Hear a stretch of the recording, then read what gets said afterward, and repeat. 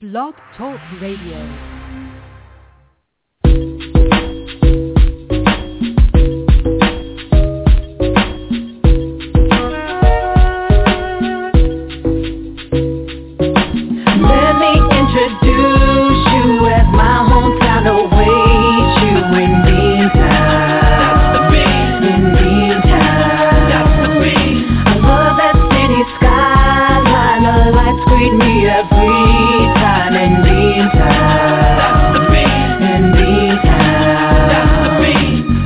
Beantown on Lansdowne Street. You can hear the music playing, just follow the beat.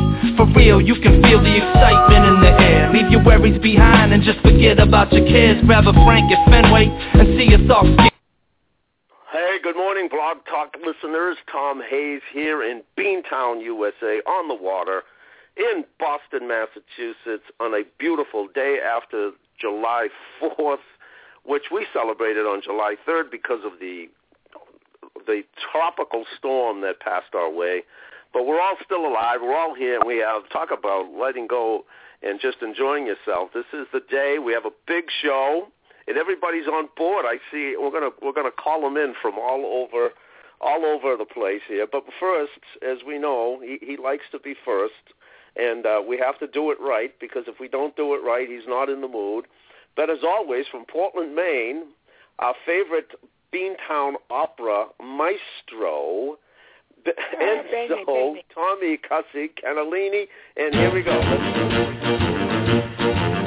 C'è la luna mezzo mare, mamma mia, mamma di dare. Figlia mia, cosa dare, mamma mia, pensaccia tu. You're going to play along. Se te veglielo pesciaiole, Islena, sempre pesce malatena.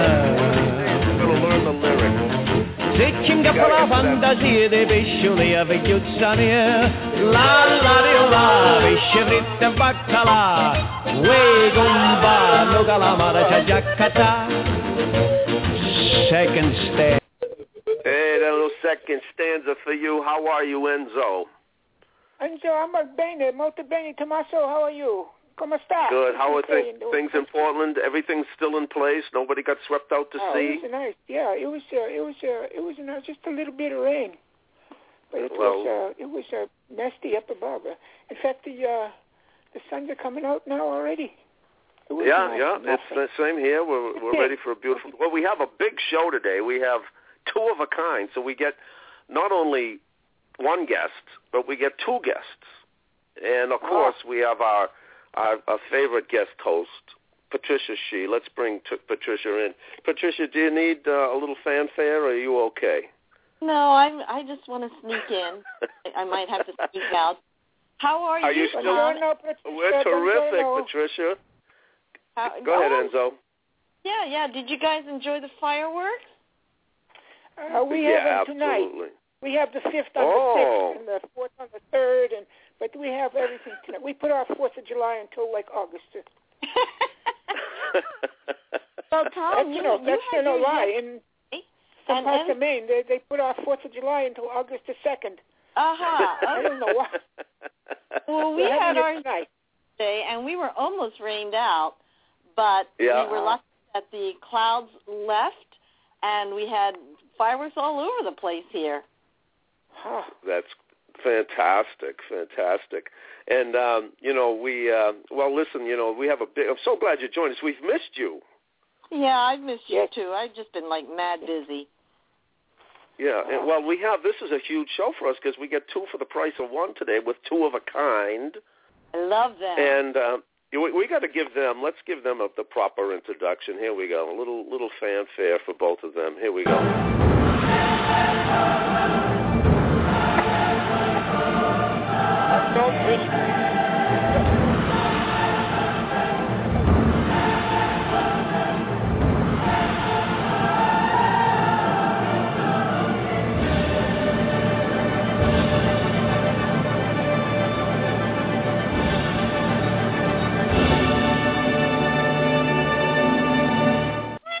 Ladies and gentlemen, for the first time time ever. Yes, on Beantown Pals Radio.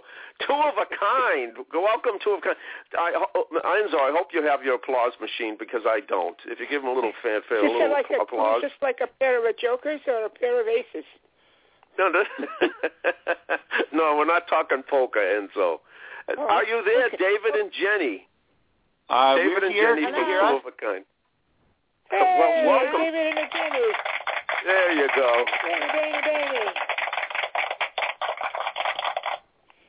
Well, we're so happy to have you here. We had so many near misses, and now it's finally happened. And you know Patricia. Yes, we do. For many years. Hi, Patricia.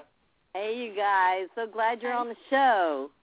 Us too. Hey, yeah, we're sorry that we were. Hey, Patricia, help me out a little bit. Give me your relationship with Patricia, with David and Jenny, and how all that happened, and how they got their start. And I'm going to let you work a little bit.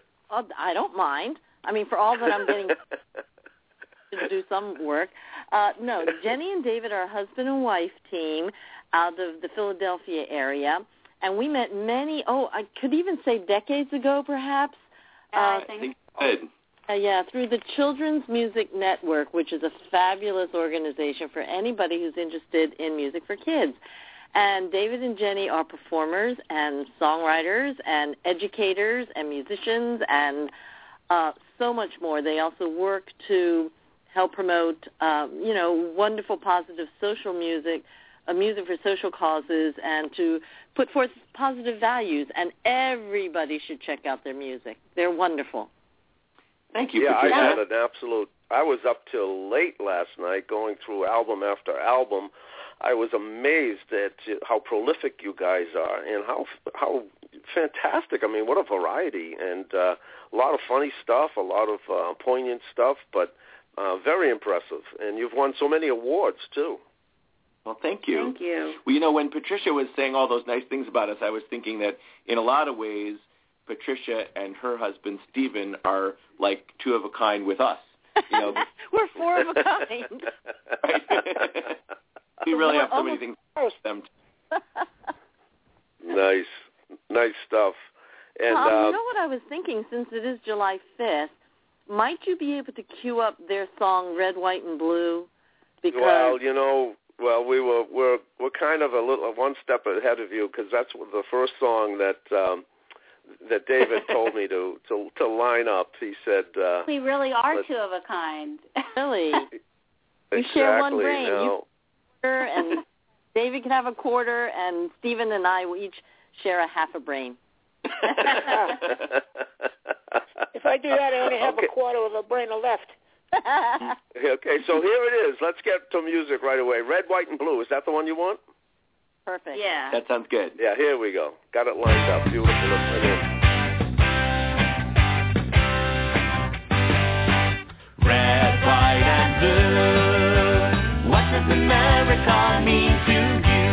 Independence Day. How do you feel about the USA? I feel happy, 'cause I am free to be what I want to be. I feel sad, 'cause I can see people who aren't as lucky as me. Red, white, and blue. What does America mean to you? Independence Day. How do you feel about the USA? Well, this country was built by many hands, from many far and distant lands. A patchwork quilt of many strands. Divided we fall, united we stand. Red, white, and blue. What does America mean to you? Independence Day. How do you feel about the USA? Many kinds of people have been left out until they had to march and shout. It's enough to make you start to doubt what this country's all about. Red, white, and blue. What does America mean to you? Independence Day. How do you feel about the USA?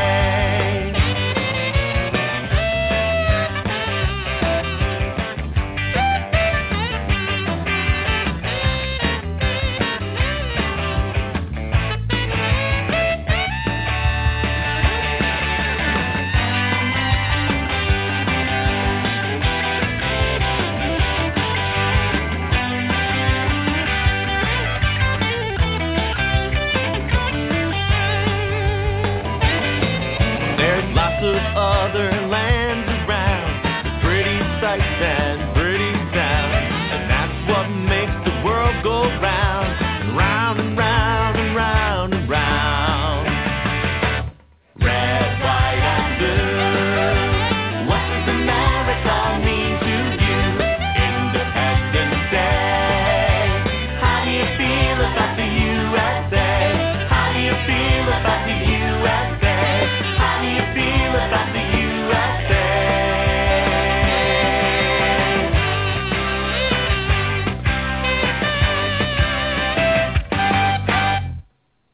Bang! Wow. Boy, you guys don't waste any time. Yeah, you guys come right out of the gate. Bang! Loud and clear and amazing. There's so much to ask you about that. Patricia, listen, ask, do you know a little bit about the instrumentation there? Because that's just amazing. Oh, yeah. They're so much fun live. They wear these big tall hats like Dr. Zeus cat and hat hats. And Jenny plays djembe. Jenny, is that what that is, the djembe? I play the djembe and the cajon, which is like a box drum. Actually, you've been playing cajon on the Red, White, and Blue. Oh, I did. I played the cajon. But not on the recording. Not on that recording. When we do it live, I play the cajon, and it kind of sounds sort of like a drum kit, even though it's not exactly, but it's also much more portable and easier to play. And David and bass. David actually played bass for me at a Children's Music Network conference any number of times, and and they both sing and they both harmonize, and you both write, is that right? Yep, we both write. That song actually, it's funny, we were just performing at a camp yesterday. Was it yesterday or the day before yesterday? Before yesterday. Yeah, the Friends Central camp in Wynwood, Pennsylvania, and I realized when we were on stage that I had written that song in like 1992 at that camp when I was working there as a music guy. And I wrote it because we were coming up on July 4th, and they had this, special Independence Day theme week. And I was feeling kind of dissatisfied with the possible songs to sing for that with kids. I liked to sing This Land Is Your Land with all the verses and Phil Oak's The Power and the Glory. But, I was looking for a new song. And to be totally honest, right at that moment, there had just been a Supreme Court decision I was not too happy about. So, and maybe that's come around again. So I was trying to find a way to channel some of my feelings into an appropriate way for a song for kids, and I hope I did it. And mainly I thought to do that by asking questions, so I didn't really want to tell kids what to think about this country, but to maybe say, what does America mean to you, and those kinds of ideas. Well, I'm sorry, go ahead. When we go into studio, we get lots of other musicians to come in with us and help us make the song, really fill out the songs. And the brilliance the harmony.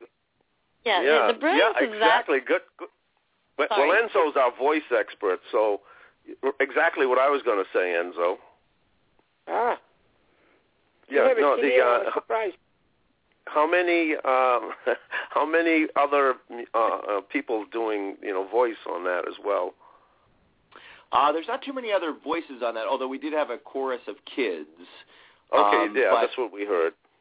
Yeah, but like Jenny said, there's saxophone and electric guitars and bass and drums and all that kind of stuff. So we when we perform live, occasionally we get to have a whole band, but more often it's just the two of us. But when we record a song, like Jenny said, we like to fill it out, because people can listen to it over and over, and we want it to sound as good as it can.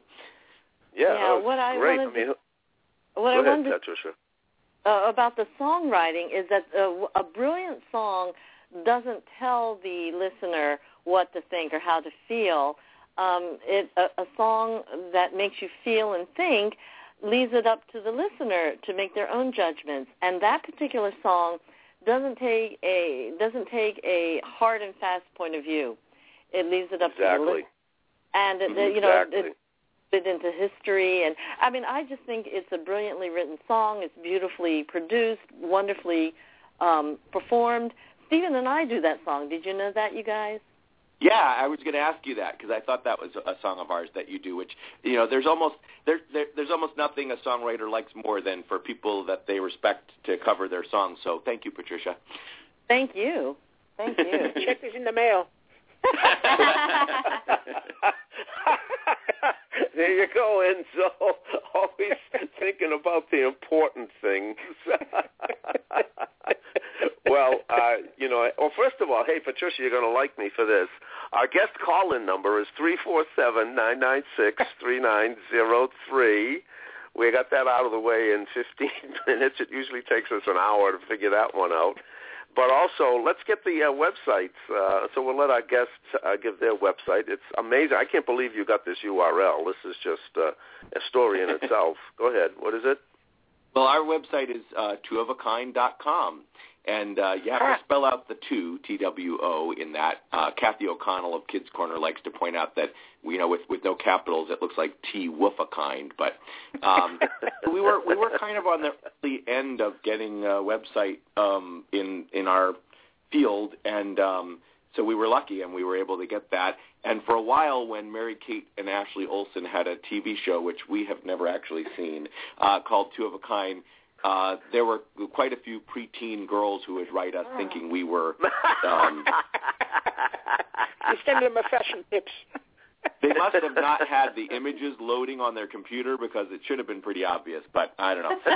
But anyway, we kept hoping that maybe, whatever station ran that show would, contact us and try to give us millions of dollars for the domain name. But I think one time they offered us maybe $10, but we said no. So.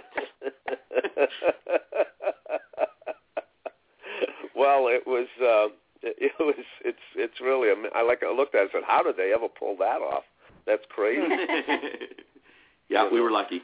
Well, and when we got our website, David had a friend from college who was getting into website design, and he said, "I'll design your website for $1." Whoa. So our website was designed for $1. Now that's no longer the design that, as you know, you have to up things, and we're kind of in need of an update. But they, that was a pretty good deal. Patricia, let's hear your website. Let's hear about your website so we get that out of the way. It's just my name, www.patricia, Patricia, last name is She, spelled S as in Sam, H-I-H, so it's patriciashe.com, easy. Yay. All right. Well, there's a couple of themes. I'm going to drift a little bit from the straight-ahead message and celebration, but this happens especially this time of year. I absolutely love this song, and I feel it's going to be, a lot of people are going to have this kind of food this weekend, for all of the barbecues and thing, and some aunt from somewhere is going to bring in her favorite, and let's just play it because it's a blast. We can talk about it afterwards. Here we go.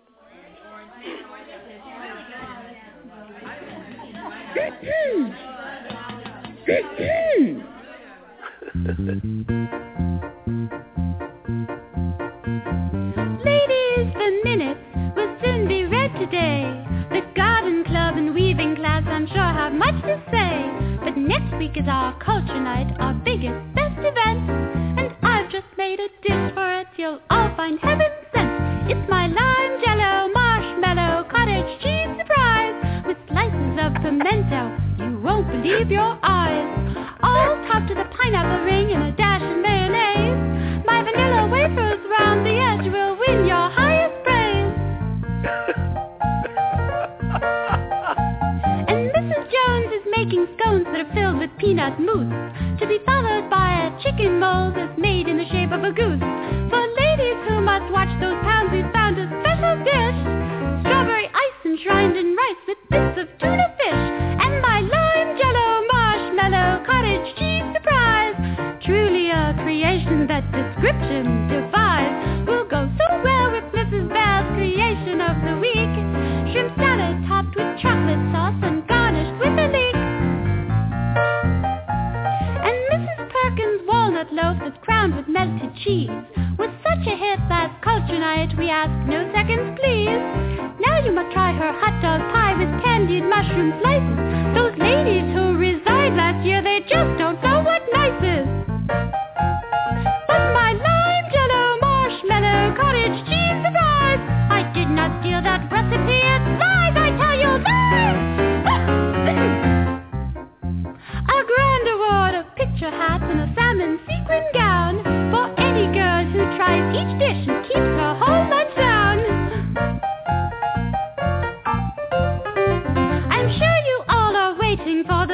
good news, dessert. We've thought of things in molds and rings your diet to subvert. You must try our chocolate layer cake on a peanut brittle base with slices of bananas that make a funny face. Around the edges, peppermint just swimming in peach custard with lovely little curly cues of lovely yellow mustard. If all this is too much for you, permit me to advise more lime, jello, marshmallow, cottage cheese surprise. I've made heaps.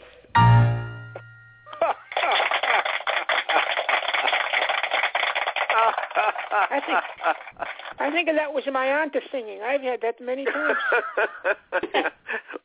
Well, Enzo, we know that you are a culinary expert, and you must have been drooling and salivating over that one. Absolutely. Very funny song. It's terrific. I have to hear the story of what you were doing to get that idea. Well, we have to admit that's not one of our songs, but we're actually here right now in Ann Arbor, Michigan, where I'm from, and the composer of that song, William Bolcom, is known especially as an avant-garde, 20th century, 21st century composer, but he also has a cabaret act with his wife, Bolcom and Morris, and that's one of the few original things that they do in that. So it's very out of character for him, and it's not one of ours, but we thought it was so much fun that we just had to try it. Yeah, and David said, it's just fabulous. Put it on our kids' CD, and I was like, really? I mean, I love it. It's hilarious, but do you think kids would really like it? Well, obviously they do. So we've had, and I have to tell you one other story, which is that we just recently performed at a ladies' luncheon, and so, of course, I had to sing that song, and they loved it. But it was pretty... It brings the imagery is beautiful because we've all been there, and we look into a bowl and go, "Oh my goodness, was somebody ill, or what is that thing?" And yeah, it's got marshmallows and pineapples and it's green. Chicken. Yeah, I hate eating green things. Some fans of ours came to a concert that we were doing one time, carrying a big casserole of lime jello marshmallow cottage cheese surprise, and they all of the lyrics they left the pimentos out, thankfully, and we did eat a lot of it. We the whole thing, but it was not bad. They didn't try some of the other recipes in the song. Well, everybody knows that whatever barbecue they go to this weekend, they're going to find somebody's version of the lime jello surprise. Just fabulous. And go ahead, Patricia. Was that you singing, Jenny? Yeah, it's a good question. Was that David in a falsetto, or was that Jenny? No. That was me. And we got our friend Justin to play the piano. He sometimes is part of our band when we have a bigger band. Right. And all I did was play bass. I love it. Love it. Jenny, you can actually see Jenny doing that live on YouTube. Oh, yes. And then you'll be convinced that it really was her doing it. Are you in costume, or are you in your normal everyday appearance? I usually put on a very fancy hat and some gloves, some white gloves. Oh, great. I'm going to feel that today. She does look like that in the video, but she's wearing the vest that we usually wear, so it's a combination. It's a little odd, it's yeah. All but that's okay for that song. Yeah, right. I think it's all right that it's odd. Yes. Well, my image always comes from the Saturday Night Live times with the church lady, and it's just fabulous. And I mean, one of my favorite scenes of all times is the Planes, Trains, and Automobiles with, God rest his soul, John Candy, who was an absolute genius and just a love. And that scene when Steve Martin has finally had it, and he's he's looked for his car in the parking lot, and he slid into the snow, and he comes back to the rental lady. Do you all remember? We can't say what happened, but he finally bursts loose with his feelings, and it's just a beautiful. How that woman ever kept her, I can't imagine how many takes they took on that scene. But do you know the scene? Yeah. Yeah, maybe it's in the gag or the deleted scenes. And I can just see that woman as a lady who would make lime jello a surprise. Yeah. Fabulous. Well, having grown up in the Midwest, it definitely reminds me of... There you go, Enzo. What do you say? But Scusi. I'm sorry. Go ahead, Dave. That happens.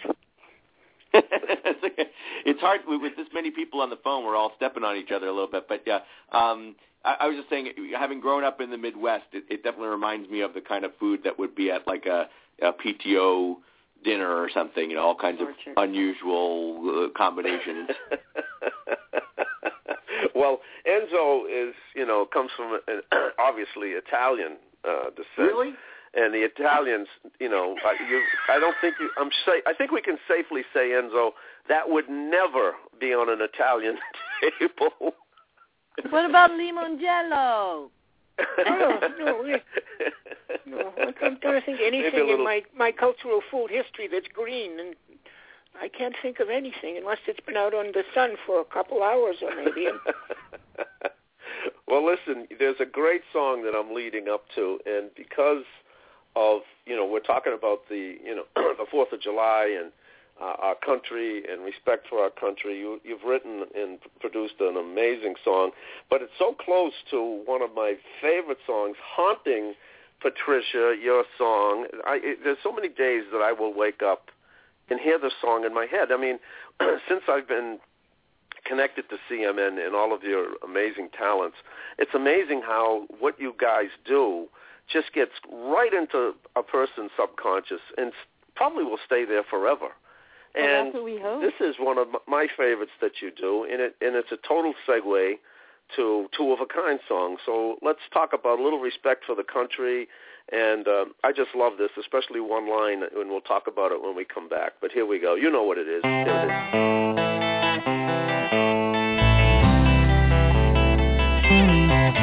Pick it up and throw it in the garbage. Pick it up, everything has its place. Pick it up, recycle or reuse it. Pick it up, we've got to share this space.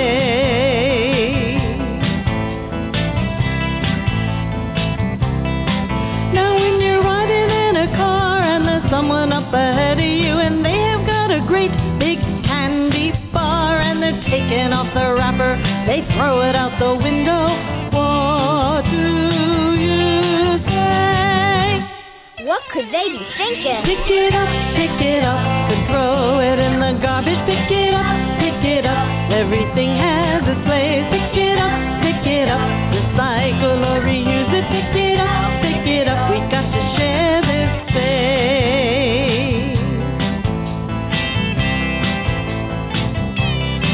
I know most of us are busy and our rooms a little messy. There's clothes and toys and food all over the place, and your mom's disappointed and your dad's near a meltdown. What do they say? What could you be thinking? Pick it up and throw it in the garbage. Pick it up, everything has its place. Pick it up, recycle or reuse it. Pick it up, we got to share this space.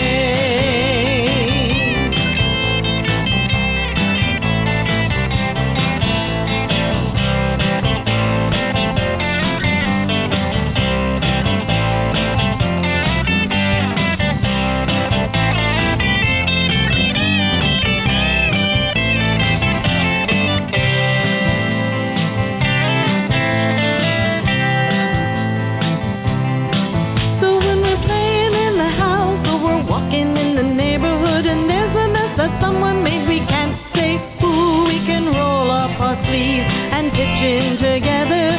What can we do?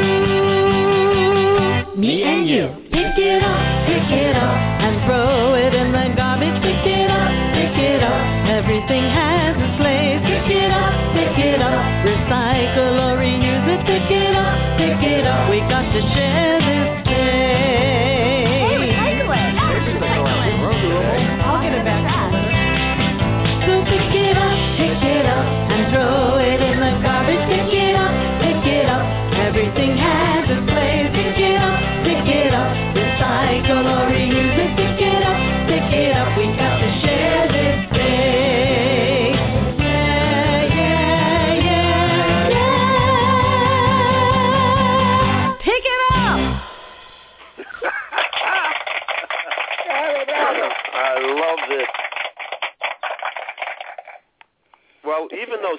may not be here with his voice. He was there in his guitar. I just get reminded of his great guitar work every time I listen to that. He's a one-man band, and he's so talented. I was really enjoying that, yeah. And it's a very catchy tune, too. Yeah. Thank you. Oh, yeah. Like I say, I wake up certain mornings and I'm pick it up as I look around my house. And I love the line, what could they be thinking? Yeah, that's exactly what many of us are thinking when we see that. What are they thinking? Well, I wanted to talk a little bit about David and Jenny's family because they have a very interesting story that your listeners may not know about with these two. I mean, they came up with the name Two of a Kind before they had children. Is that correct? Yeah, we did. And then our name came true, and we had identical twin sons. Fantastic.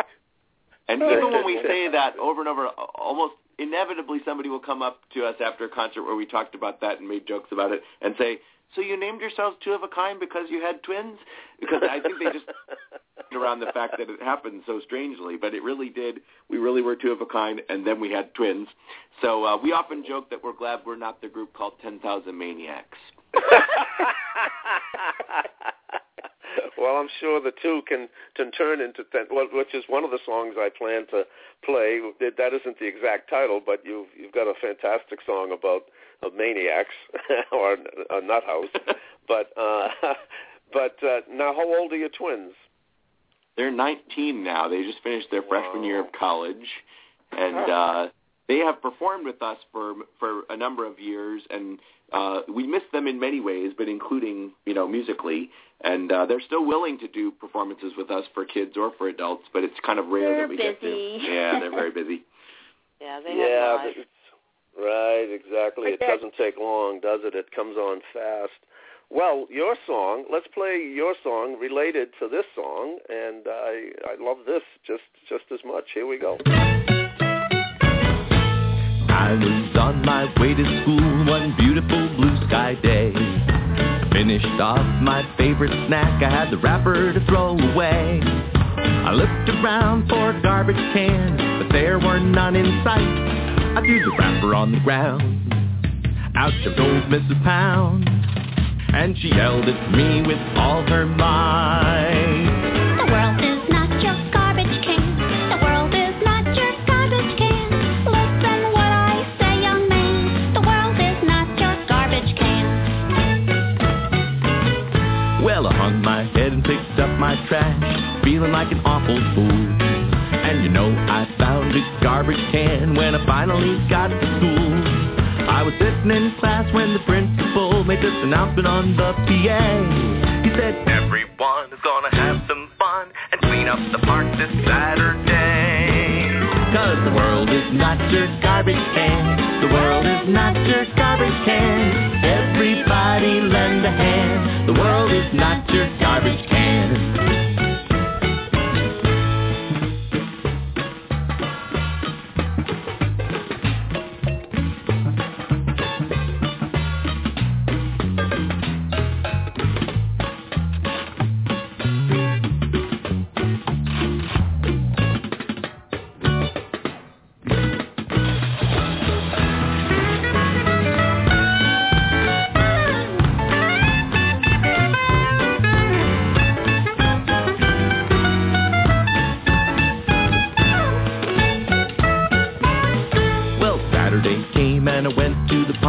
Garbage up off the ground, and I couldn't believe the piles of stuff that were strewn all around. As I toiled to pick up other folks' junk, I thought this is such a pain.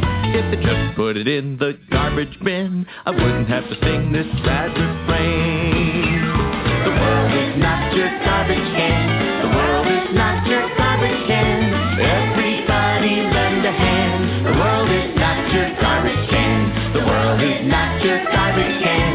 The world is not your garbage can. It'd be more acceptable in the garbage receptacle. The world is not your garbage can. The world is not your garbage can.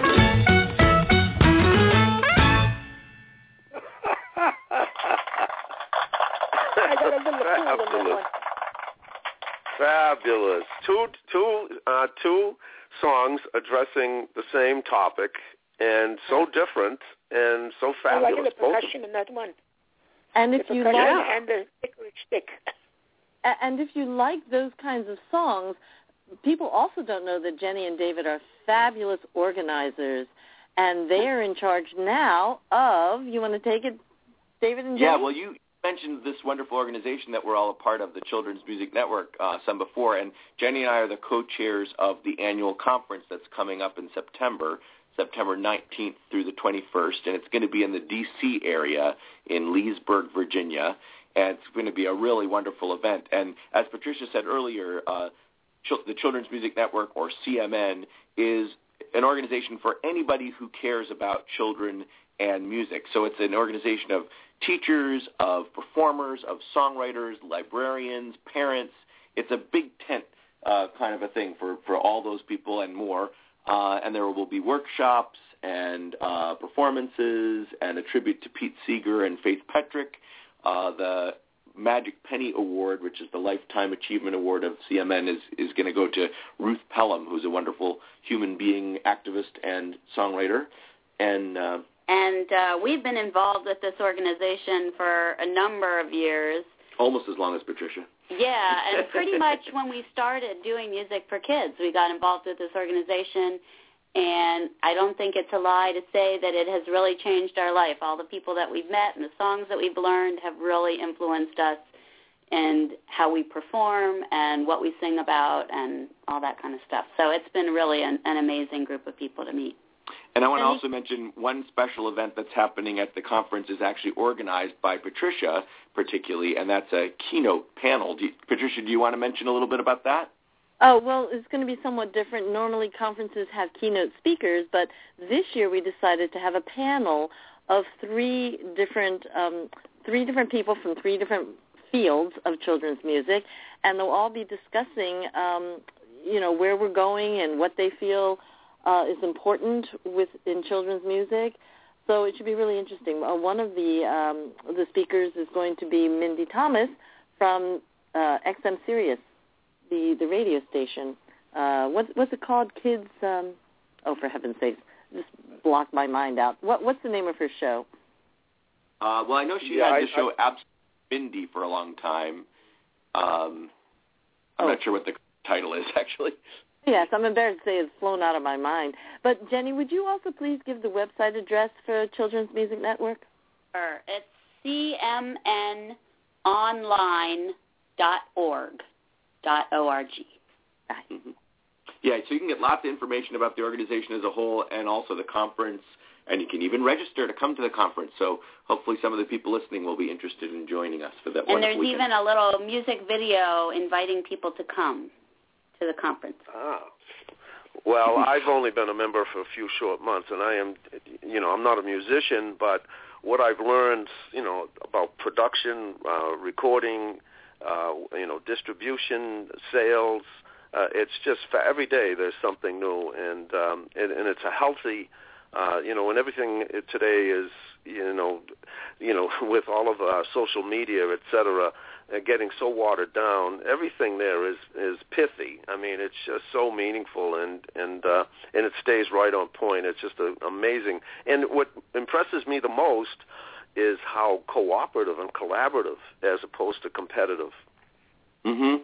That's definitely true. I think that's in a lot of ways true of children's music as a field or genre in general. That it tends to be that people are trying to lift each other up instead of cut each other down.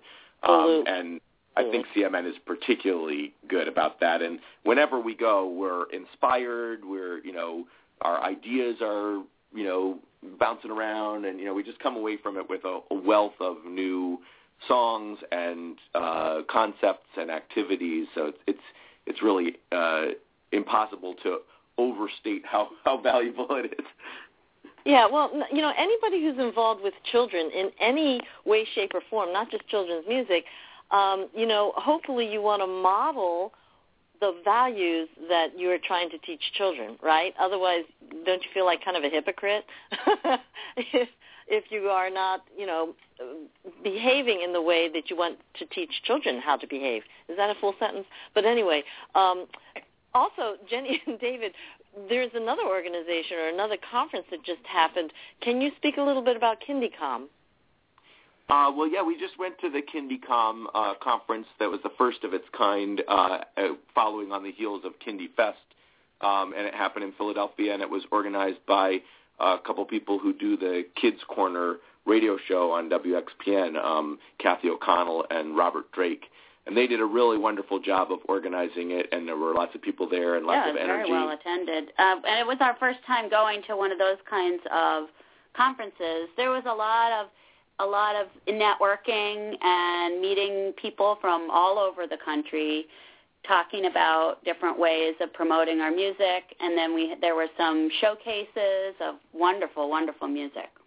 I would say, KindyCom is very much focused on performers specifically, and it's not that people don't get other things out of it as well, but it's got much more of a focus than CMN, which is much more inclusive of people who work in many different ways with children's music.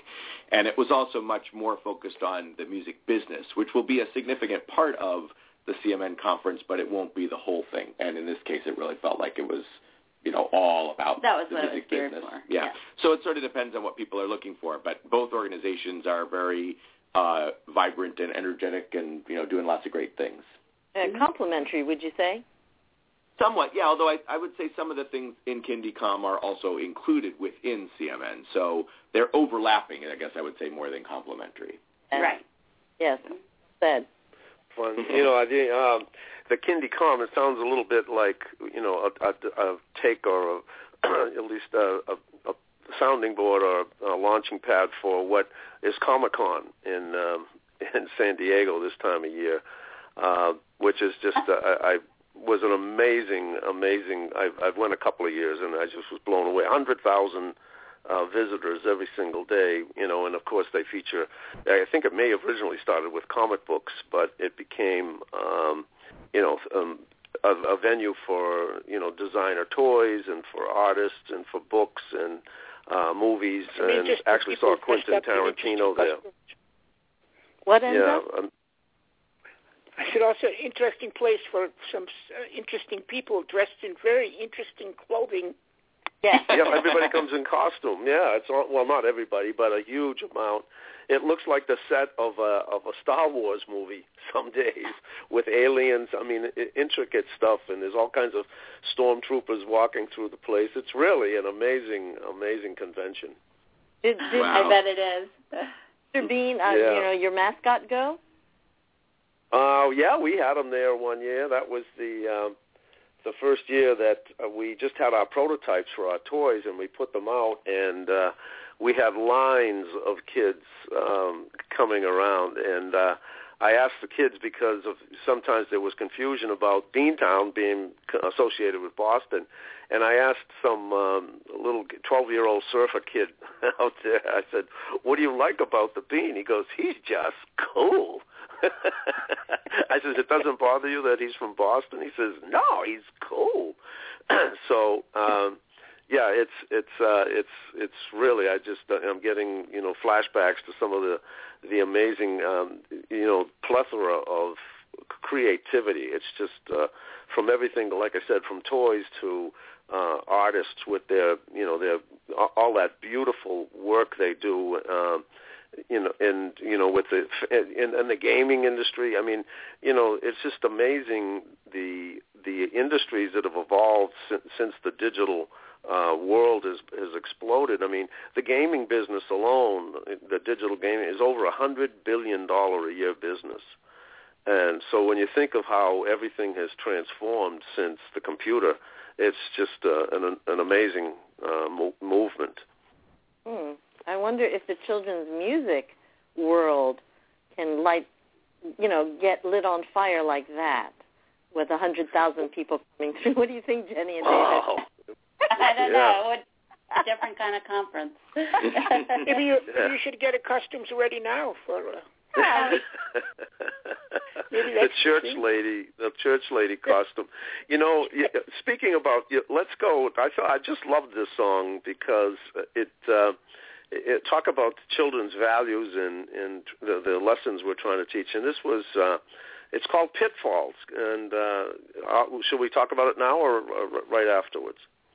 Well, we could explain a little bit. We actually were commissioned to write this song by a couple women who worked in peace education.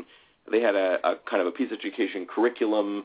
It was actually a Catholic-based kind of thing west of Chicago, and they had somehow songs and our music and were interested in incorporating. They were interested in incorporating some of our written previously in their curriculum, and they also asked us to write this song. And Pitfalls, if you listen carefully to the song, you'll hear it. It's an acronym, and it has to do with the different things that get in the way of people getting along. So this was a song written to order, and we originally recorded a home recording of it, kind of a demo thing. It was very techno sort of in the style, and when we decided to include it on a recording, we kind of started with some of the tracks of that, but built around that with mostly live musicians, and I think it ended up with almost nothing of the original recording in the final version, but it was kind of built around it, so it was kind of an interesting process. We'd never done things quite like that before. Well, it's a great song. Let's hear it, and then we can talk a little more, too, as well.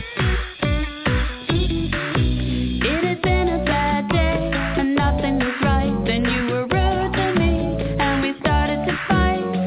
I pushed you and began to shout. You hit me back, then someone said, time out. Pitfall, pitfall, what a mistake. Pitfall, pitfall, time to take a break. We talk to each other, so the fighting will cease. It's time to step into the circle of peace. You called me a snob, so I said that's a lie. You said, You better stop, or I'll make you cry. it's all your fault that we're in this mess. That's not true, we should both confess. Pitfall, pitfall, what a mistake. Pitfall, pitfall, time to take a break. We got to talk to each other, so the fighting will cease. It's time to step into the circle of peace. You wouldn't listen to me when I tried to explain, but it seemed quite clear that we were both to blame. If we don't interrupt, we can each have our say. We'll talk it out and have a better day. Find a better way. Pitfall, pitfall, what a mistake. Pitfall, pitfall, time to take a break. We got to talk to each other, so the fighting will cease. It's time to step into the circle of peace. Pushing, hitting, causing violence and fear.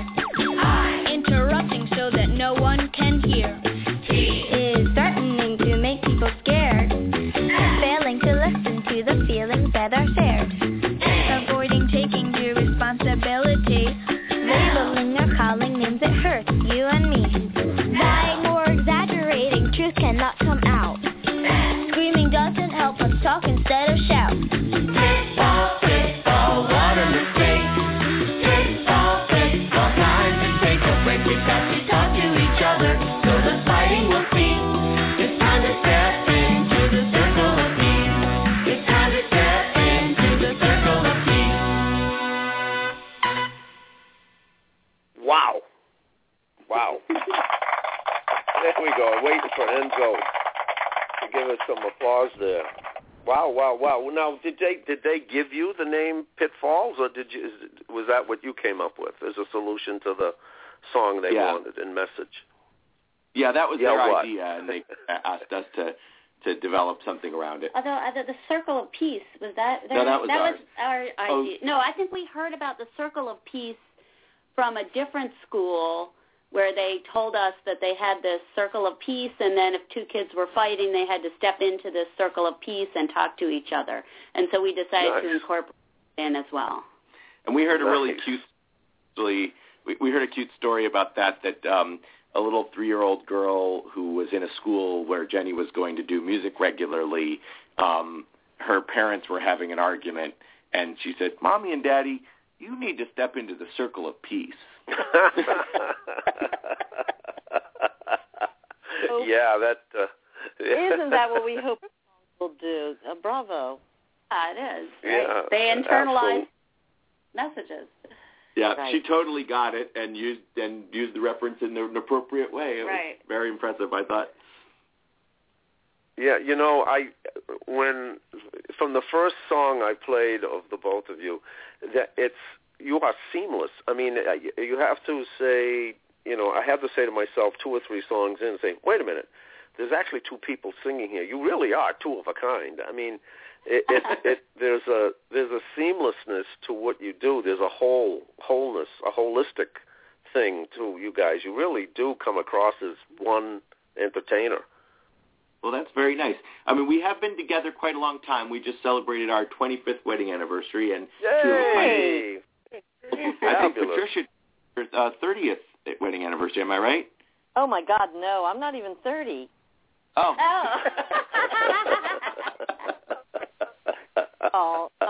No. We just celebrated our 17th. Ah, okay. There must have been somebody else I was thinking of. I'm confusing different Facebook anniversaries. Hey, you know something? I think we have a caller. Question. Go ahead, Denzo. You do have a caller. I'd like to know how you two started with the children's music. Oh, that is a good question. Well, we had been doing music together since we first got together, pretty much, or almost that far back. And then one of my first jobs out of college was as a music teacher, mostly in elementary schools. And I realized that the things that drew us to doing like folk singer-songwriter kind of stuff were even more true and more satisfying in working with children and families. And those things were audience participation and community and caring about the world and making the world a better place. And at that time, which was the late 80s, early 90s, the folk scene was kind of dominated by sort of therapy songs, Heart on Your Sleeve, you know, old personal things, which I have nothing against, but it wasn't really pretty of what we were doing. So, you know, we didn't quite fit in. And in the children's music world, we found both other musicians and audiences, both adults and kids, who cared about the same things we did. So it really fit. One of the things that I love about performing for kids is they give you this immediate feedback. I mean, you just know right away if you've got them hooked, they're totally disinterested. And honest, if they're bored, you will know it. Absolutely. Recently we were doing a few more for seniors, and we get the exact opposite. Like during a program, we'll think, are they liking this at all? Some of them are falling asleep. and afterwards, they'll come up to us and say how much they liked it. But it's you have to have that total delayed gratification. And I was giving Jenny the stuff about that thing about kids, because that is a thing we definitely love, is that immediate response, immediate feedback. If something's not working, we know it right away. Yeah. And if, you know... Your two children in college, are they musical as well? Do they play instruments or sing or write? Or? Yes. Our sons both play brass instruments. One of them plays the trombone, and the other one plays the French horn. And they all sing. They did instrumental and vocal music all through junior high, high school, and performed with us on both of those. And then now they're both going to Oberlin College, and they've been playing in the orchestra there and also singing in an a cappella group. I'm envious. How beautiful. Pursuing music. Yeah. But they're not majoring in music. Do we have a caller, Tom? Yes, we do. 410. Who do we have? Oh, it's Silly Goose. I wanted to call to say hi to Jenny and David. Hi, Silly Goose. Oh, well, I heard you on the radio. And you know what? It was Valerie you were thinking of, who's been married for 35 years, or 34. Yeah, that's not right. Well, Silly Goose, it's so great to have you. Did you have a good 4th? I had a terrific flirt, although I was a little frightened of all those big dangy, noisy things. They scared the me. I'm sure that you were grounded for the day and didn't fly much. No. I didn't fly, but I ate a lot of bugs. Lime Jello. That scares me a lot too. I really wanted to say hi to David and Jenny because they are some of my favorite peoples, and they're always nice to me, and they never call me a duck. At you, Silly Goose, and your partner Val, and we had a nice hello from a library in Mechanicsburg, Pennsylvania recently, which you had recently been flying to, and then when we came, they said that Silly Goose and Val said to say hi, so that was really nice. Yeah, I was going to try to leave a note that said, Silly Goose was here, but I can't write. So. Yeah. Well, sure, you can hunt. You can hunt and peck. Come on. Oh, I can. Yeah. Is that a double entendre? I'm not sure. Yeah. I get it. Hunt. You don't mean hunting mosquitoes. You mean hunting letters. Yes. I get it. Yes. I'm slow. Yes. So now, Silly Goose, have you been taking good care of Val? Yeah, she's a little tired because of all those library shows. They do get tired, don't they, Jenny? And you do a lot of them, and you get tired if you're not careful. Fun too. You get tired and you get energized at the same time, even though that sounds kind of strange. There's that. Oh, wait. I'm going to get Valerie, and I'm going to have her tell you a little story that happened to her. You might appreciate it. Oh, we can't wait. Valerie, what? Hi. What has Silly Goose done? Hello? Hi, Val. Hi, Val. Oh, hi. Oh, what? Hi, Val. She got on the phone and called you. Oh, my goodness. That's silly. Silly Goose. Oh. How did she dial the phone? She pecked. Just like she said. Yeah, Silly Goose wanted me to tell you about, we were up in Pennsylvania, and it was our audience, just like you, Jenny, and David, and everybody, audience participation is very, very important, right? I mean, that's what we do.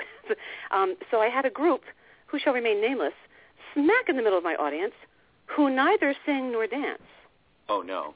So I read this post. It's a great post. Yes. Go ahead. Right. So as I went around the beginning saying, we're going to sing, and it was a song I was doing. A lovely CMNer who let me. I scored this song for her, and she'd never had a song scored before, and she was so happy. So I scored the song, and it's called. It goes, love, love, love, love. That's you and me. And I think it's I can't remember her name. Celeste. Uh-huh. Anyway. So I'm going around, and sometimes I say to the audience, oh, yes, you have to open your mouth and make a sound utter come out when you're singing. That's what singing is. And I went to this nice woman, and I said, are you going to try it? And she looked me straight in the eye and said, no. And I heard someone off on the side say, that was a little harsh. We got through it. It was fun. Silly Goose won the day. They smiled. And the reason was they were, how do you say it, Amish. She was Amish. Yes, they were right? very conservative Amish. They don't sing or dance, and yeah. So I'm going to ring off because I talk too much. Oh, it's great having you here. And I just wanted to say to Jenny and David, hello. Okay. Thank you so much. And I did read that post yesterday and just got a biggest kick out of it. Being an entertainer, that's always the way. You just pick the worst. It must be part of the law of entertainment. No, actually, no, I disagree with you. It doesn't happen that often. I can only say 3 times. One was a whole audience of children in masks, so you couldn't see what they were thinking or doing. And the other, like David and Jenny said, was a very old, very elderly who really, some are just not there quite. And then this was the other one. So that's only 3 times in 30 years. You're lucky. Well, I'll give you, since we're running the gamut from children to seniors, I recently did a seniors, and it was an extended living. And so nobody told me anything. I just thought it was people who had decided that they wanted to just, go someplace where they would have all of the, the chores taken care of. And so the next day, I got this nasty email from the agent that the coordinator told me I was picking on people with dementia. And I was like horrified. And I wrote back, who had dementia? Excuse me. I said, no, but nobody told me that anybody might have dementia. I just thought this one individual just didn't like my act. So I asked them, kept asking them, why they weren't responding. And so that's why I maybe I'm still sensitive from that event where I just asked the wrong person the wrong questions and just received a blank stare. Oh. So you just never know. Learn. Well, I'm going to ring off goodbye, ladies and gentlemen. Have a wonderful radio program. Silly Goose, thank you. Bye now. Thank you so much. Goodbye. Well, they're really birds of a feather.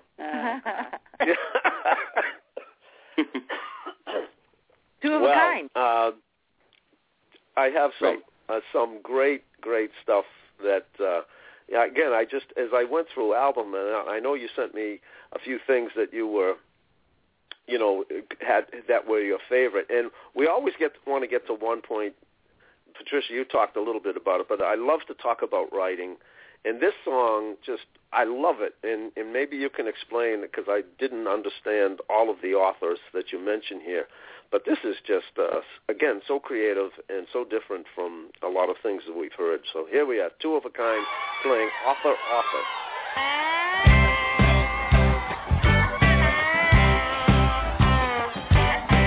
At the party of Dr. Seuss, his crazy characters all got loose.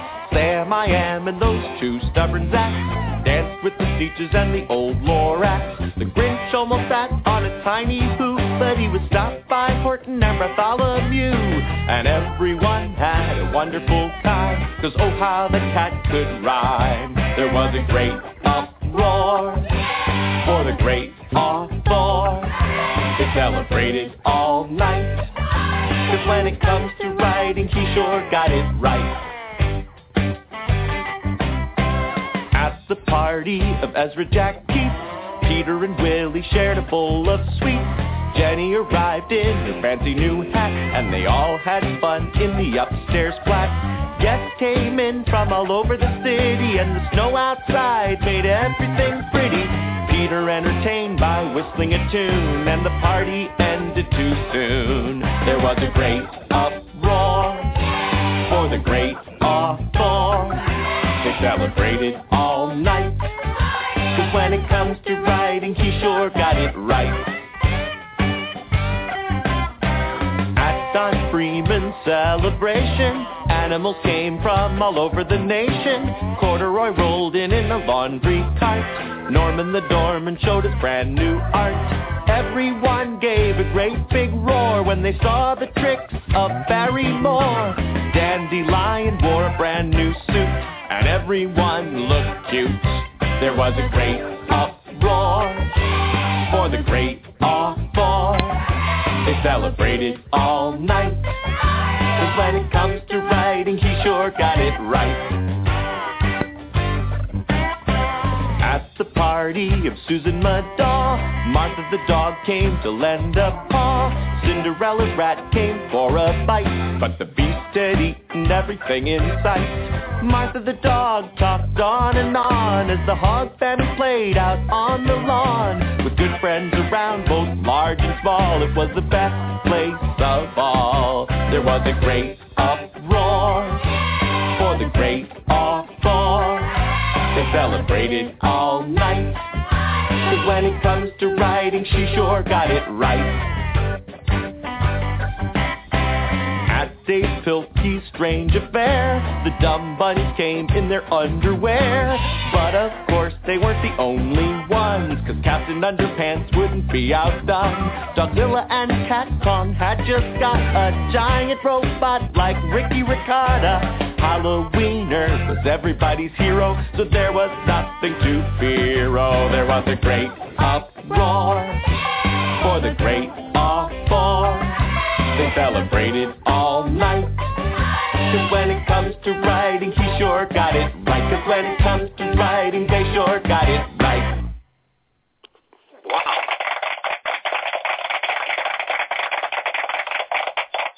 Yeah, bravissimo. Wow. Thank you. Patricia, you want to? Patricia, you may want to go in on this one. Yeah, I had never heard that song, but the first thing that sprang to mind is it reminded me of Tom Chapin's Library Song, where he mentions a lot of book characters and things. Can you talk a little bit about your influences in children's music, both as a writer and a performer? And, why? And the other two-part question is why you would write in so many different genres, which I love. But can you speak to those two issues? Sure. So, you mentioned Tom Chapin. He's definitely one of our heroes in the world of children's music. I think first and foremost, Pete Seeger, because really when we were growing up, that was one of the only people who there was to look up to for quite a long time. And I grew up on Pete Seeger's music, for adults and for children. The album Free to Be You and Me was very important, I think, to both of us in lots of ways. And other people, more in the generation of Tom Chapin that we've always looked up to are Bill Harley and John McCutcheon. And, one thing that's been so wonderful about this organization we keep coming back to is that through CMN we've gotten to meet a lot of these people. In fact, all the people I just mentioned. Well, I will tell you that also David is a collector of music of all different kinds. I know that because we have so many CDs in our house, and a full iTunes, days and days, months of iTunes. Anyway, and both of us have been listening to all different kinds of music. Obviously, the Beatles was a big influence, and all kinds of different rock and roll, all kinds of things, punk, everything. New wave, everything. So, and one thing about the genres is that I think it's Bill Harley that said that one of the best things about being a musician for kids or for families is that it's really the only genre that's not a genre, because it's not defined by any style characteristics. It's defined by the fact that you're making music for and with young people. Yeah. That allows you the freedom to, do a high life jive song, and then a reggae song, and then a punk song, and then a bluegrass song, and there's no limits. And I think a number of us in this musical world are drawn to music with children partly because of that freedom to make any kind of music that we want. Absolutely. The way I feel. Yeah, and earlier one song, I forget which one now, there was definitely a ragtime element to it. Oh, the world is not your garbage can has kind of a ragtime. Yeah. Just fabulous. I also love you're exposing as and Patricia, you do the same thing. I mean, one second it'll be a Latin influence, and then then rock, and then all the way through. Right. Well, part of my mission, I don't want to speak for the entire group, but one of the things that I like to do is to, again, model and educate. So you want to expose children to as many different genres of music as possible, because if they're just paying attention to popular culture, then that's all they're going to get. It's like eating one kind of food. You wouldn't feed your kid just one kind of food all the time. You want them to be adventurous. You want them to experience the world and to experience all different flavors and kinds of people. So why not blues and jazz and folk and world and hip-hop and all that? It's all tasty. Exactly. Now, what was the I haven't heard motivation? any operatic for children's kids. I have not heard any operatic for children's songs, and I'm very disappointed. Opera, yes. Actually, there are definitely operatic things for kids. Not that we've done them, but we don't quite have the chops for that ourselves. So. And so that's your homework assignment. And within operas, there's there are small children's choruses in a lot of different operas, certainly. Yeah. So they do sing. Well, I imagine what do you think of kids would like, Pirates of Penzance and that kind of Gilbert and Sullivan? Yeah. Operetta. Yeah. Well, you know what? There's a great book. It's called Beantown of the Opera, and it's about a rooster who falls in love with opera. And Beantown of the Opera. Okay. From Rigoletto. Cock-a-la-doodle. Yeah. But that's a good I can't sing no more. I'm look for using to introduce kids to opera, so we recommend that one. Well, Enzo, you just reminded me that one of the residencies that I was asked to do was to write an operetta with children. And really? Story, and I don't want to get into it here, but you just reminded me of that certainly children can write opera and sing opera. Wow. Yep. Now, I want to know, what was the inspiration for Author? Well, as we mentioned before, we do a lot of performing at libraries and also at schools, where sometimes we're focusing on reading book literacy kinds of themes. So we have a whole slew of songs that are about various aspects of books, and that one we wanted to focus on the people who create books for us to enjoy. And that song has a lot of verses to it beyond the ones that are on that particular recording. So we're always adding verses to songs like that. And we've also helped kids write verses to that song. And we're big fans of books. We are always reading or listening to books, and we talk about the different characters in books. And David was thinking about, wouldn't it be really fun if you had a party and all of the authors, all the characters from one author came and had a party? So that was the idea for the song was. Well, it's fabulous. I mean, it's so well written and crafted. And some of the authors I'm not familiar with. Of course, Dr. Seuss let it off, but you went into Keats? Who was it, Keats? Oh. Ezra Jack Keats is the author of one of his most famous books is The Snowy Day. You would probably recognize them if you saw them. They often have a very, urban kind of feel. A lot of the characters are African American. They've been around for quite a while, most of those books, but beautiful illustrations. And then I think we had a verse about Susan Madaw, who wrote a series of books about Martha, a dog that talks after eating some alphabet soup, and the letters go up to her brain instead of down to her stomach. I made that into a TV series. I've never seen the TV series. And the last one is Dave. Yeah, the last one's Dave Pilkey, who wrote the Captain Underpants series and some other irreverent books for kids. Yeah. So, but we've got all sorts of different ones. So, those were mostly younger ages, although some Dave Pilkey ones get up to kind of early chapter book. But we have verses about E.B. White and Tolkien and Bruce Coville for older kids. Okay. Cool. Yeah, we mix up our audience. Well, again, one of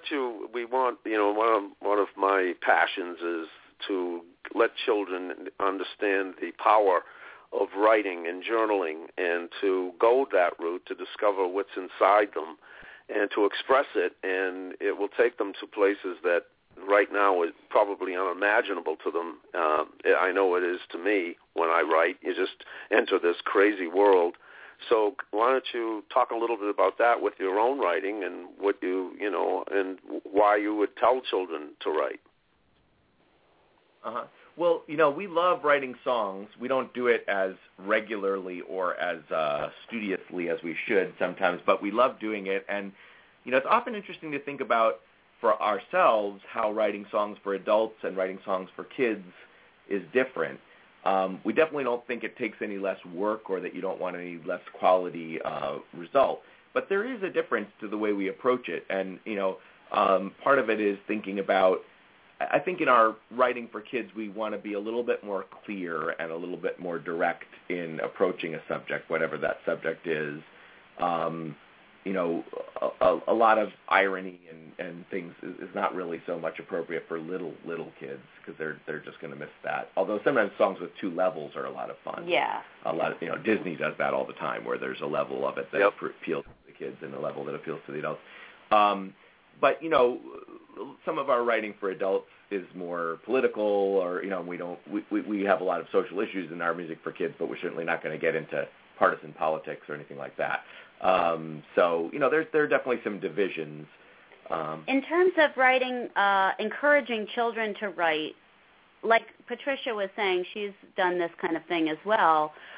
We often will have these projects where we go into schools and we help kids write their own songs. And usually we do it as a group process because we don't have time to have each individual kid work on their own song in that situation. But we'll do a song with a group, and they will create the lyrics, they will create the music as well, and then perform it. And it's a really exciting process, and we've gotten some great songs out of that process as well. Yeah, some of the songs that kids have written during our artist residencies have become part of our regular repertoire, and some of them we've even recorded on our CDs. And part of that is just because they're really good songs, and part of that is also because we want to use spreading those songs that kids write as a way of encouraging more kids to think about being creators of music and not just consumers or interpreters of other people's music. And speaking of process, could you two speak a little bit more about what it is like to work together as collaborators in writing a song? Does one of you write the music and the other the words, or how do you two write together? It's very varied, actually, and sometimes we'll write songs independent of each other. But when we work on one together, sometimes one of us is the primary songwriter, and then we'll bring it to the other one and get some help. Sometimes we're truly collaborating from the beginning. It's really nice to be able to bounce ideas off of each other, and to have that. Like if one of us is stuck, there's somebody we can go to. Now, of course, people could do that with somebody they're not working with all the time and co-write with other people, and we've done that a little teeny bit, which was fun too. But, I feel lucky, that right in our house, I can sometimes just go downstairs and say, Jenny, I'm stuck on this. Can you listen to this? Yeah. Well, and, we have different backgrounds. I mean, David went to Oberlin Conservatory of Music and got a composition degree, and I did not. I was in the college there. That's where we met. And I always sang and danced and did those kinds of things, played piano more informally. I mean, I took some lessons and things, but I never had all the theory background or anything like that. So you approach things more intuitively. I approach things more intuitively. Yeah. I don't necessarily think about, the chord, all the different chords that I'm trying to do and the progression and things like that. So we write in a slightly different kind of way. So it's interesting then to work with each other, and we can kind of be complementary in that way. And do you start with the idea or words or music, or how do you approach it? We often start with the words, although not always. And in our work with kids doing songwriting, we almost always have the kids start with the words, because sometimes at the same time. But rarely do we start with the music, and that's pretty much true of us too. Occasionally, one of us will have a musical idea first, and then we'll do it. I love it when songs come out, both the words and the music together, which seems to happen to me especially in the shower. Everybody talks about that. Yes. Yes.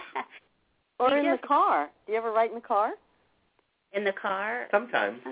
We just wrote a song where we were visiting some cousins and who had kids who were playing instruments and stuff, and we did this whole jamming with them, and they were really into some pop stuff, Imagine Dragons, and we were noticing that a lot of these pop songs have these chord progressions, the same chord progression that'll go through the whole song. And I said, you know what, David, it might be kind of interesting to just come up with a chord progression and kind of a beat, and let's write to that. And so we did that, and we just wrote a song recently about trees. Can we do that for you?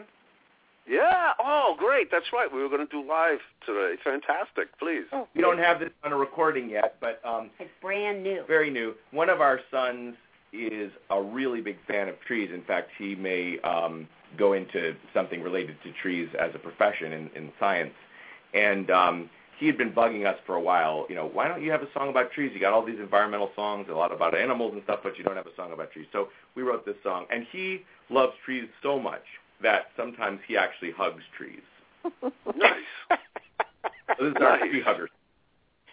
Feel free to sing along. Hopefully this will sound okay coming through the phone. It goes like this. Yes. I'm a tree hugger, baby. I love trees. Changing with the seasons, swaying in the breeze. I'm a tree hugger, baby. I love trees. Changing with the seasons, swaying in the breeze. I find a great spot in the shade of a tree. I lean against the trunk and it comforts me. I pick myself an apple, juicy and sweet. The squirrels gather nuts and together we eat. I'm a tree hugger, baby. I love trees. Changing with the seasons, swaying in the breeze. I'm a tree hugger, baby. I love trees. Changing with the seasons, swaying in the breeze. I climb to the top of a very tall tree, looking over the horizon, feeling wild and free. In the blanket of the treetops, nightingales play. The view from up here takes my breath away. I'm a tree hugger, baby. I love trees. Changing with the seasons, swaying in the breeze. I'm a tree hugger, baby. I love trees. Changing with the seasons, swaying in the breeze. How this giant grow from a tiny seed, giving shade and food and the air we breathe. With magic wand branches, making music when it blows. I wish the trees could talk and tell me all they know. I'm a tree hugger, baby. I love trees. Changing with the seasons, swaying in the breeze. I'm a tree hugger, baby. I love trees. Changing with the seasons, swaying in the breeze. Swaying in the breeze. Oak, pine, cherry, swaying in the cedar, birch, mulberry, swaying in the cypress, spruce, sequoia, ash, maple, magnolia, apple, pear, mango, aspen, hawthorn, willow, chestnut, walnut, hickory, sycamore, palm, mahogany, swaying in the breeze. Oh, wow. Oh, I like that very much. Wow. Awesome. Wow. Awesome is right. Wow. So impressive. That is really amazing. I want to ask you because, I've been doing stand-up comedy for years and speaking, etc., and it's so hard, stand-up is like, of all the crazy things I've done in my lifetime, it is the most terrifying and the most difficult, not only to create material, but especially to hone the material, because you just can't do it, in a studio. You have to take it out, and you have to time it, and blah, blah, blah. And so all of a sudden, I find myself now, because I have been going into the studio and I want to come up with something different every week to record, I'm in the most creative time of my life, and you guys have been creating for so long. What's it feel like to come up with something as brilliant as that now? Well, you know what? It's been really fun. Now that they're old and senile, is that what you're saying? Yeah, it's very, very complimentary. We've been actually trying that out. We've been doing that out in our performances, and we've been getting a really great response. So it makes us feel really good. Yeah. Some songs, we'll write and we'll feel pretty good about them, and we just never quite find a way to perform them live. Like we might put them on a recording, but not actually do them in concerts because they just don't seem to be satisfying to us that way. But other ones we'll do for a while live before we record them, and that's more common, and record them because we like doing them live. So it's a variety. But there's almost nothing more satisfying to us in our creative life than finishing a song that we feel really good about. it's just, there's something particularly, I guess, because it's a thing that'll be around, hopefully. Well, yeah. I mean, it becomes, Patricia, you must sense this all the time, is that it's almost like giving birth. You've created this. This has come out of you, and there's no other way to describe it. It's either come through you or out of you, whatever. But it is now in existence, and it came from yourselves, and it's there, and it's your baby. Absolutely. That's exactly how I feel. Although, if you will recall, Tom, a couple episodes back we were talking to Dave Canoin, and he was saying the opposite. He was saying that he doesn't feel like he's channeling or,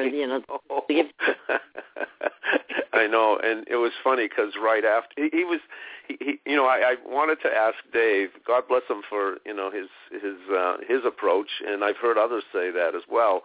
And I wanted to ask him, could you please write the book on how you do that?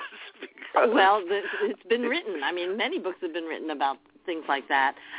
Dave is a real craftsman. He just sits down and he works and he works and he works. A lot of his music is on commission, written on commission.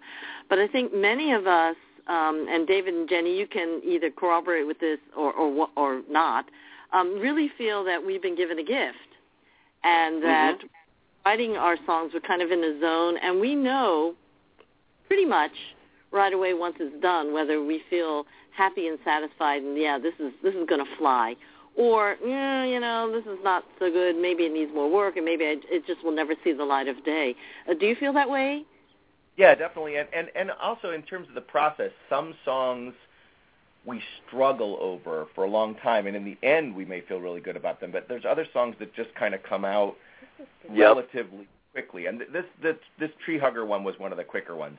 But it doesn't, just whether we struggle over it or whether the birth is easy, it doesn't always determine whether the end result will be, better or worse. It's just that different songs require different things. But, also in our work with kids, when kids have worked together and created a song that they all feel really excited about, it's just, there's this just palpable energy in the air, like, wow, we did something really cool. Yeah, it's a very that. I love that. And then if you record them afterwards, they want to hear it back over and over and over again.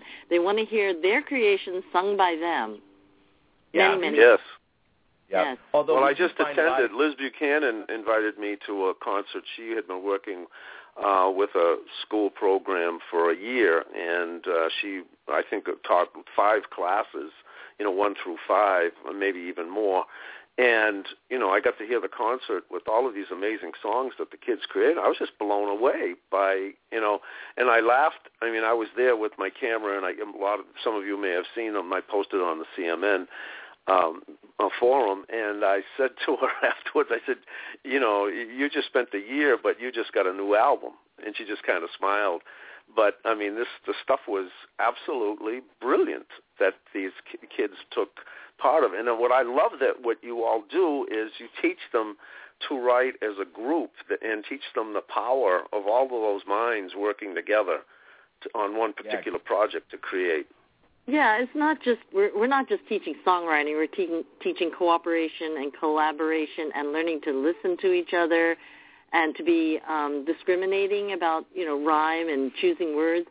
And I really do feel, and Jenny and David, you can say what you want about this, is that when we are finished writing a song and they do go out into the world, it is just like having your children go off to college or something, because not only do you lose, and I put this word in quotes, not only do you lose control over it, but they take on a life of their own, and they travel far and wide, and other people, record them, perform them, have their own relationship with our songs. It's quite thrilling. Don't you agree, or do you not agree? I was thinking the exact same thing when the birth image first came up, that idea that, they go out in the world and do things separate from you. And, it's really interesting. Like one song of ours that has been recorded by more people than any other is a song we wrote called Love Makes a Family. And a couple people have done that out on the West Coast. The first was Michael Stern, and the second was Betsy Rose.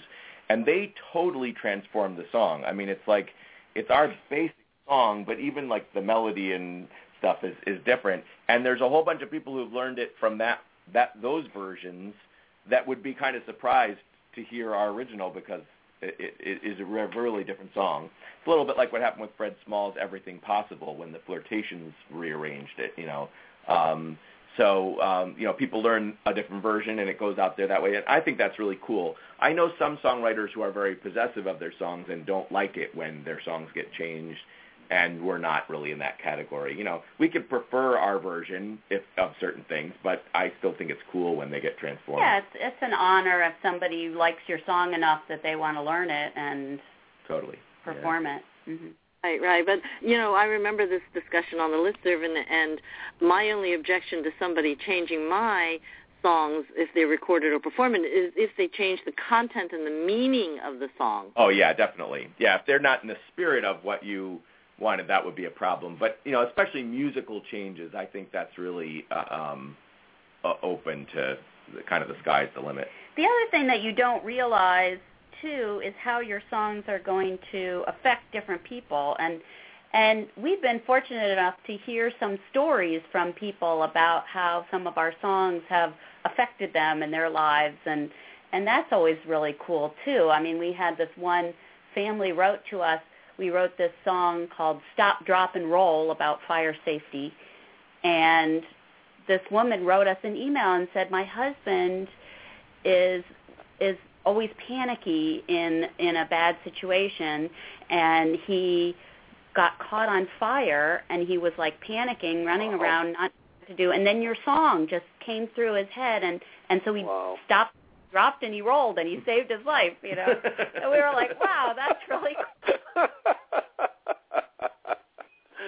Well, I think of what amazing, as I say, I've just been exposed to children's music now since we started the show. Enzo and I started the show about 3.5 months ago, and I'm just blown away by the fact that on a given day I open my eyes and there's a tune from somebody in my head. And so it's a very powerful thing that you're all involved with.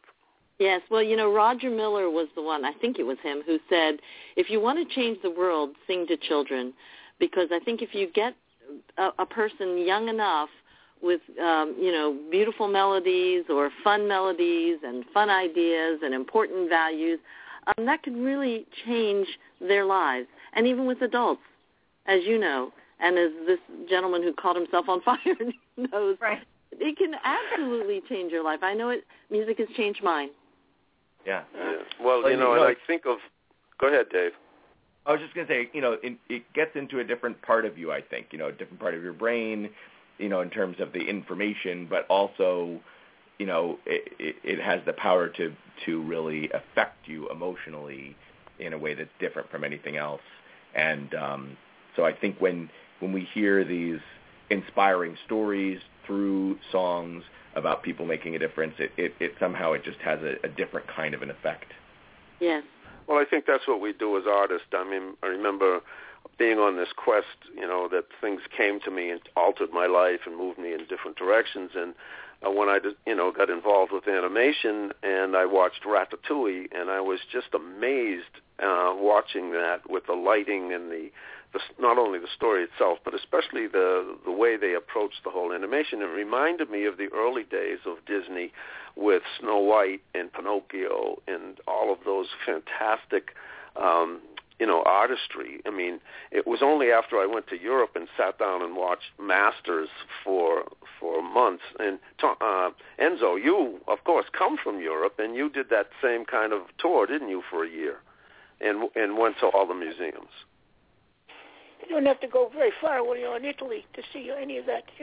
It's everywhere. It's so much more a part of the culture than here. Yes. Yeah, and you get. And what I learned was that by sitting in front of a painting for 5 or 10 minutes, as opposed to boom, boom, it just would you would just get these feelings. And they interviewed both the restaurateur, which they went to that particular restaurant to learn all of the movements and all of the mechanics of what went on in a restaurant, and they also interviewed the animator, and they asked both of them, what was your intention? What are you trying to do as a restaurateur, as a chef? what are you trying to do as an animator? And both of them gave the exact same answer in two different locations at two different times. And they said, we're trying to make an emotional connection that'll give the viewer or the patron a feeling that only we can give them. And that's what all of you do. Well, Enzo, going back to opera, I once went to China, and I'm Chinese, but I don't speak Chinese and I don't understand it. And I went to see a Chinese opera. And sure. Yeah, this is the power of music and visual art, food, I guess. You don't even need language. You don't even need to understand it. Right. And this opera was so beautiful, the music and the set and the movement. I wept. I just was weeping. I didn't even know what the thing was about. I had no idea what the plot was, never heard about it, but I was just weeping and weeping because the music and opera moved me so much, the opera. That's power.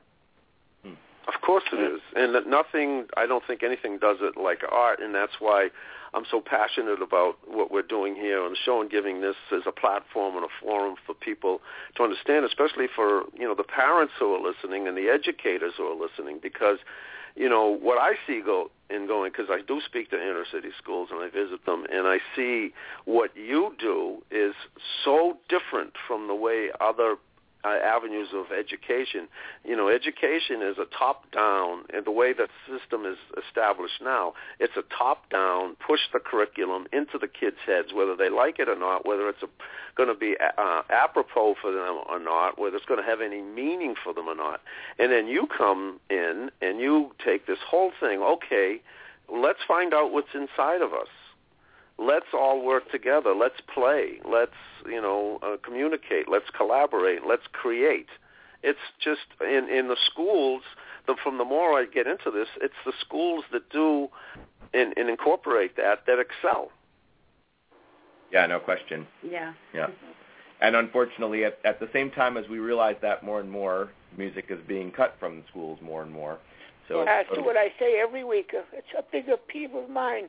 First thing to go is music and no art and no singing, no anything, and it's just to save money because they have to. It's the world we live in now, but it kills me that the first. But it should be the other way. It should be let's cut out something else because this is so. Go ahead. There's been just so many things done so many studies done that clearly show that kids who are exposed to the arts, singing, dancing, painting, whatever, do so much better later on in life. They do so much better in their quality of life than in just about every aspect of their life because of this background, and at least being exposed at an early age. At least to the point where they're able then to then find what they like the best and grab onto it. But the first thing to go is the music, and it's sad. Yeah. Well, Dave and Jenny, you created a song that kind of touches on this. Let's play it, and we'll talk about it. So many ways to be smart. So many ways to be smart. With your hands, your feet, your head, your heart. So many ways to be smart. Some folks are good at numbers and math.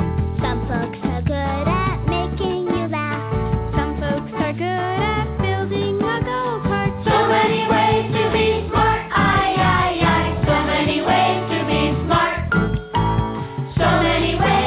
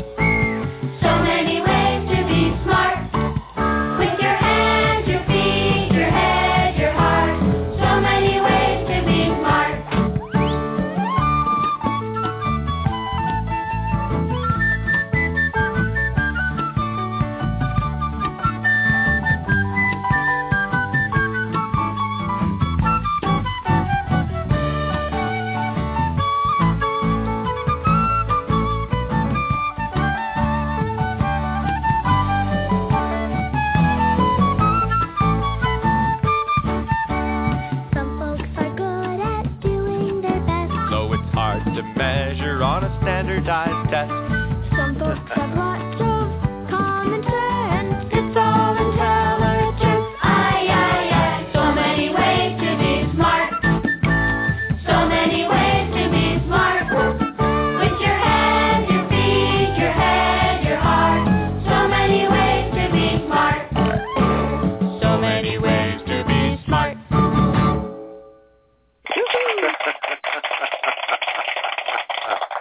Wow. What a segue that was, huh? Now, we do have to give credit where credit's due. That once again, that's not one of the songs that we wrote. That's by the wonderful Stuart Stotts, who is also a member of the Children's Music Network, and he has written many incredible songs. But, that's the thing. We, and Patricia, I think, is the same way. I know that we love to write songs. We love to do our songs, but we also love to just find wonderful songs out there by other writers, and including children. So, that's one of our favorite songs by Stuart. Yes, and I think that one of the real values of going to a conference, whether it's regional, near you, or the big international conference, the annual one, is that you get to meet other people that, if you're a songwriter, that might sing your songs. But more than that, it's like a gold mine or even a diamond mine. Like I go there to find more songs that I could add to my repertoire. And the best songwriters in the country, in my opinion, for children's music belong to CMN. And that's how I have been able to populate my repertoire with fantastic music. And teachers and librarians. You can learn songs. You don't even have to be, a great singer or play any instrument at all to bring music into your classroom or into the library or into your home. CMN is for everyone, I think. I totally agree. Well, and that song... Go ahead. Yeah, one of the things we love about the song is we often joke that that's the Multiple Intelligences theme song. And, the whole idea from Gardner that there are, that we've often reduced our thinking about what it means to be smart, what it means to be intelligent, to just things having to do with reading and math, and that really that's ignoring a lot of the important ways that people learn.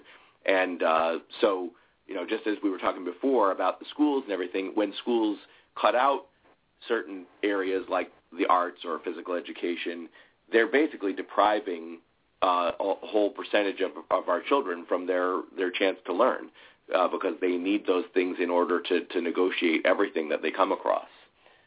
Okay, right. Patricia, you were on the show with Dr. Toy, and she, kind of chuckled, and, was obviously saddened by what is happening with the, preeminence and importance on the emphasis on standardized testing. Yeah. And she said herself, there are so many children that aren't being reached that have talents that will never be able to be measured. Absolutely. In the ways that the school, right. And so there's the tragedy.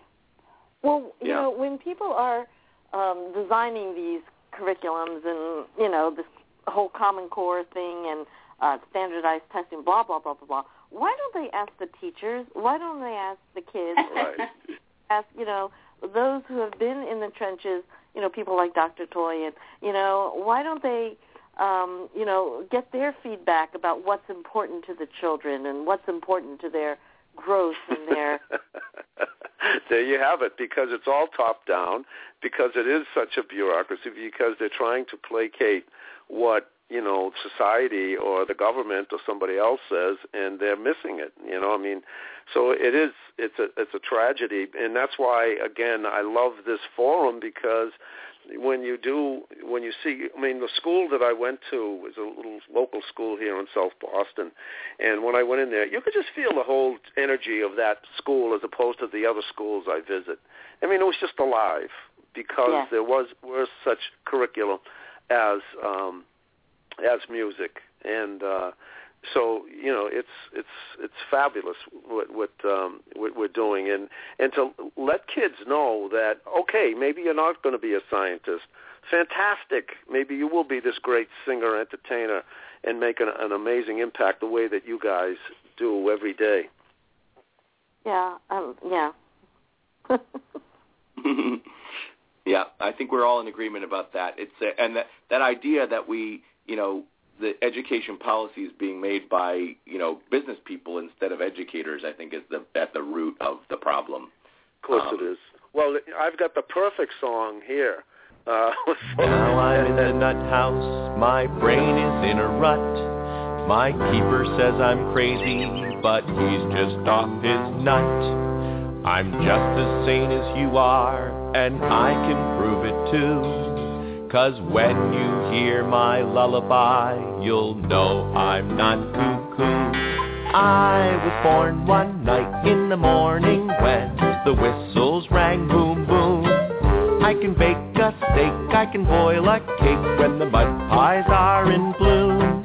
If 6 and 6 are 9, does ice come from a mine? Is Uncle Joe an Eskimo and pork from porcupine? Oh, a horse and cow can bark meow and goldfish love to sing.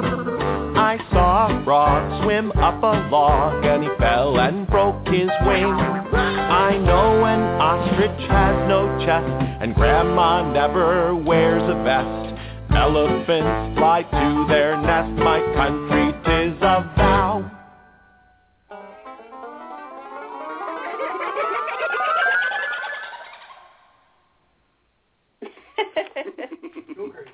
I like that very much.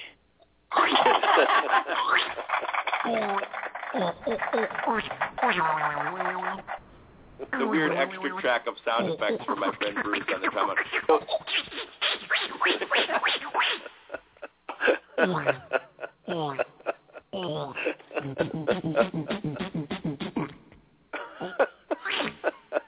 That's the way this album ends.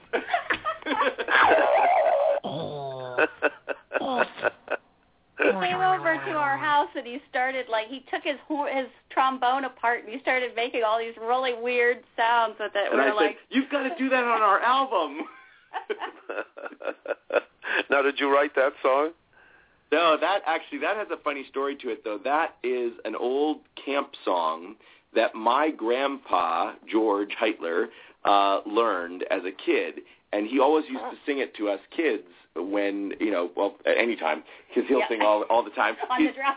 He is a wonderful person and singer, and he is still alive and kicking at 98, plays tennis, sings fabulous. Paul Robeson-inspired voice. And so he's the one who taught us that song, and I always wanted to put it on a kid's album because it's just so crazy and fun. Then I put that out on the CMN email list that we've referred to a number of times and asked if people knew where it came from, and people sent in all these really weird lyrics that were awful, apparently some of the versions of it are very morbid, and I was lucky and glad that my grandfather had selectively remembered the parts that were more fun. One thing I'm curious about. Go ahead, Patricia. You have something? No, I just said I must have missed that posting because I didn't remember that. It was a while ago. Yeah. Again, you guys are so seamless. And it's hard to remember when you get because of the lyrics, because of the music, because of the instrumentation, you get lost in later. This is the problem I had last night. I say, there's really two people here because it doesn't seem like two people. Have you heard that before? I guess so, yeah. I mean, we love singing together, and we love singing as a quartet with our sons, too, but get to do that less often these days. But yeah, we feel pretty lucky as a family, and, it's been a lot of fun for all these years to make music with other people's families. Mm-hmm. Yeah, and now I have a feeling that on some of the songs I was listening to last night that I don't know if you did this intentionally or not, but I'll just get to the point. You sounded like the Fleetwoods. Do you remember that great group from the 50s I love and 60s? No, that's not it. This is a Fleetwood. You're showing a different era, Jenny. No, it was not intentional. Okay. But what a fabulous. Nice. I cannot believe that group did not make it to superstardom. They were just the forebearers of the people like the Carpenters and everything else. They were just had a such a unique and beautiful and pleasing sound. Oh, you're not referring to Fleetwood Mac? No, no. The remember the I'm Mr. Blue? No. And Mr. Blue, wow, wow. Da, da, da, da. They were very, very mellow. They only had 3 or 4 hits, but they're just, if you listen to any 50 station, I'll have to download them sometime and play them on the show because they're just unique. But no, not Fleetwood Mac. It was the Fleetwoods, and because of your harmonies, it reminded me of that. Well, thank you. We will definitely take that as a compliment. I thought the content of it was more Weaverish. Yes. The content of the song's more like Weavers. Yeah, well, we definitely grew up on the Weavers and Pete Seeger in my family, and that was definitely a big influence. And, this year with the loss of Pete Seeger, we've been thinking a lot about and singing a lot of songs that we learned from Pete or that he wrote. And we're going to, like we said, going to have a tribute to Pete Seeger and Faith Petrick at the CMN conference in the fall. Great.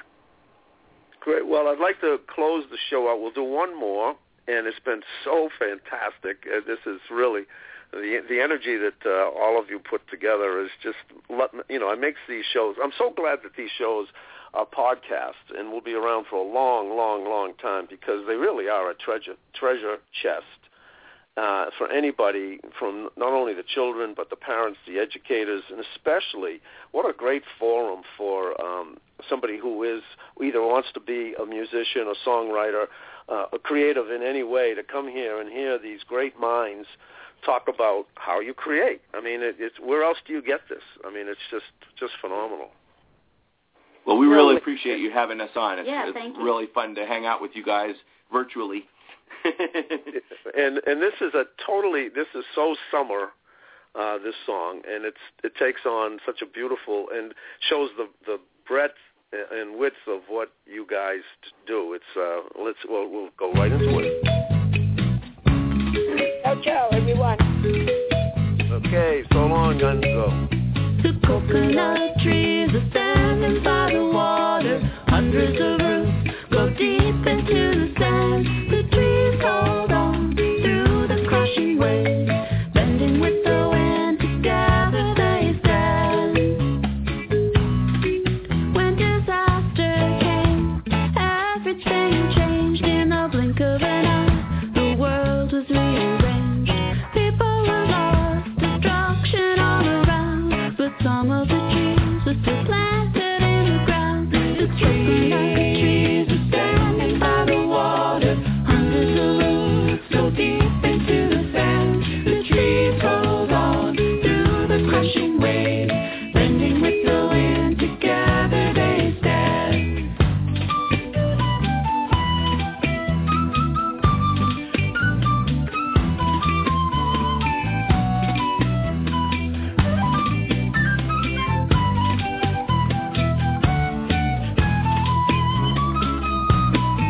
As the weeks go by, months and then years, people pick up the pieces and wipe away the tears, helping each other, finding common ground, rebuilding the community. Our roots go down. The coconut trees are standing by the water. Hundreds of roots go deep into the sand. The trees hold on through the crashing waves, bending with the wind. Together they stand. Hold on to each other, make a connection. When on with everything, we've got to grow deep into the earth. And like the coconut tree, we'll find a way to endure. The coconut trees are standing by the water. Hundreds of roots go deep into the sand. The trees hold on through the crashing waves, bending with the wind. Together they stand. The coconut trees are standing by the water. Hundreds of roots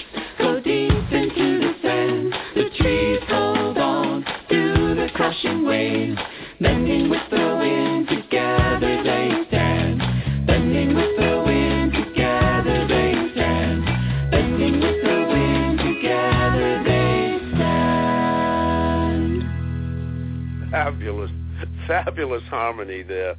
And just to prove a point, I found on YouTube. Let's see if we can hear it. It won't be good fidelity here because I'm not, I don't have it uploaded, but here we go. Here's Dick Clark introducing the Fleetwood.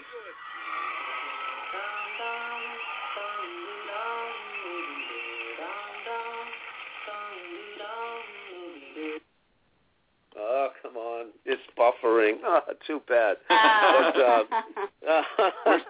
as luck would have it.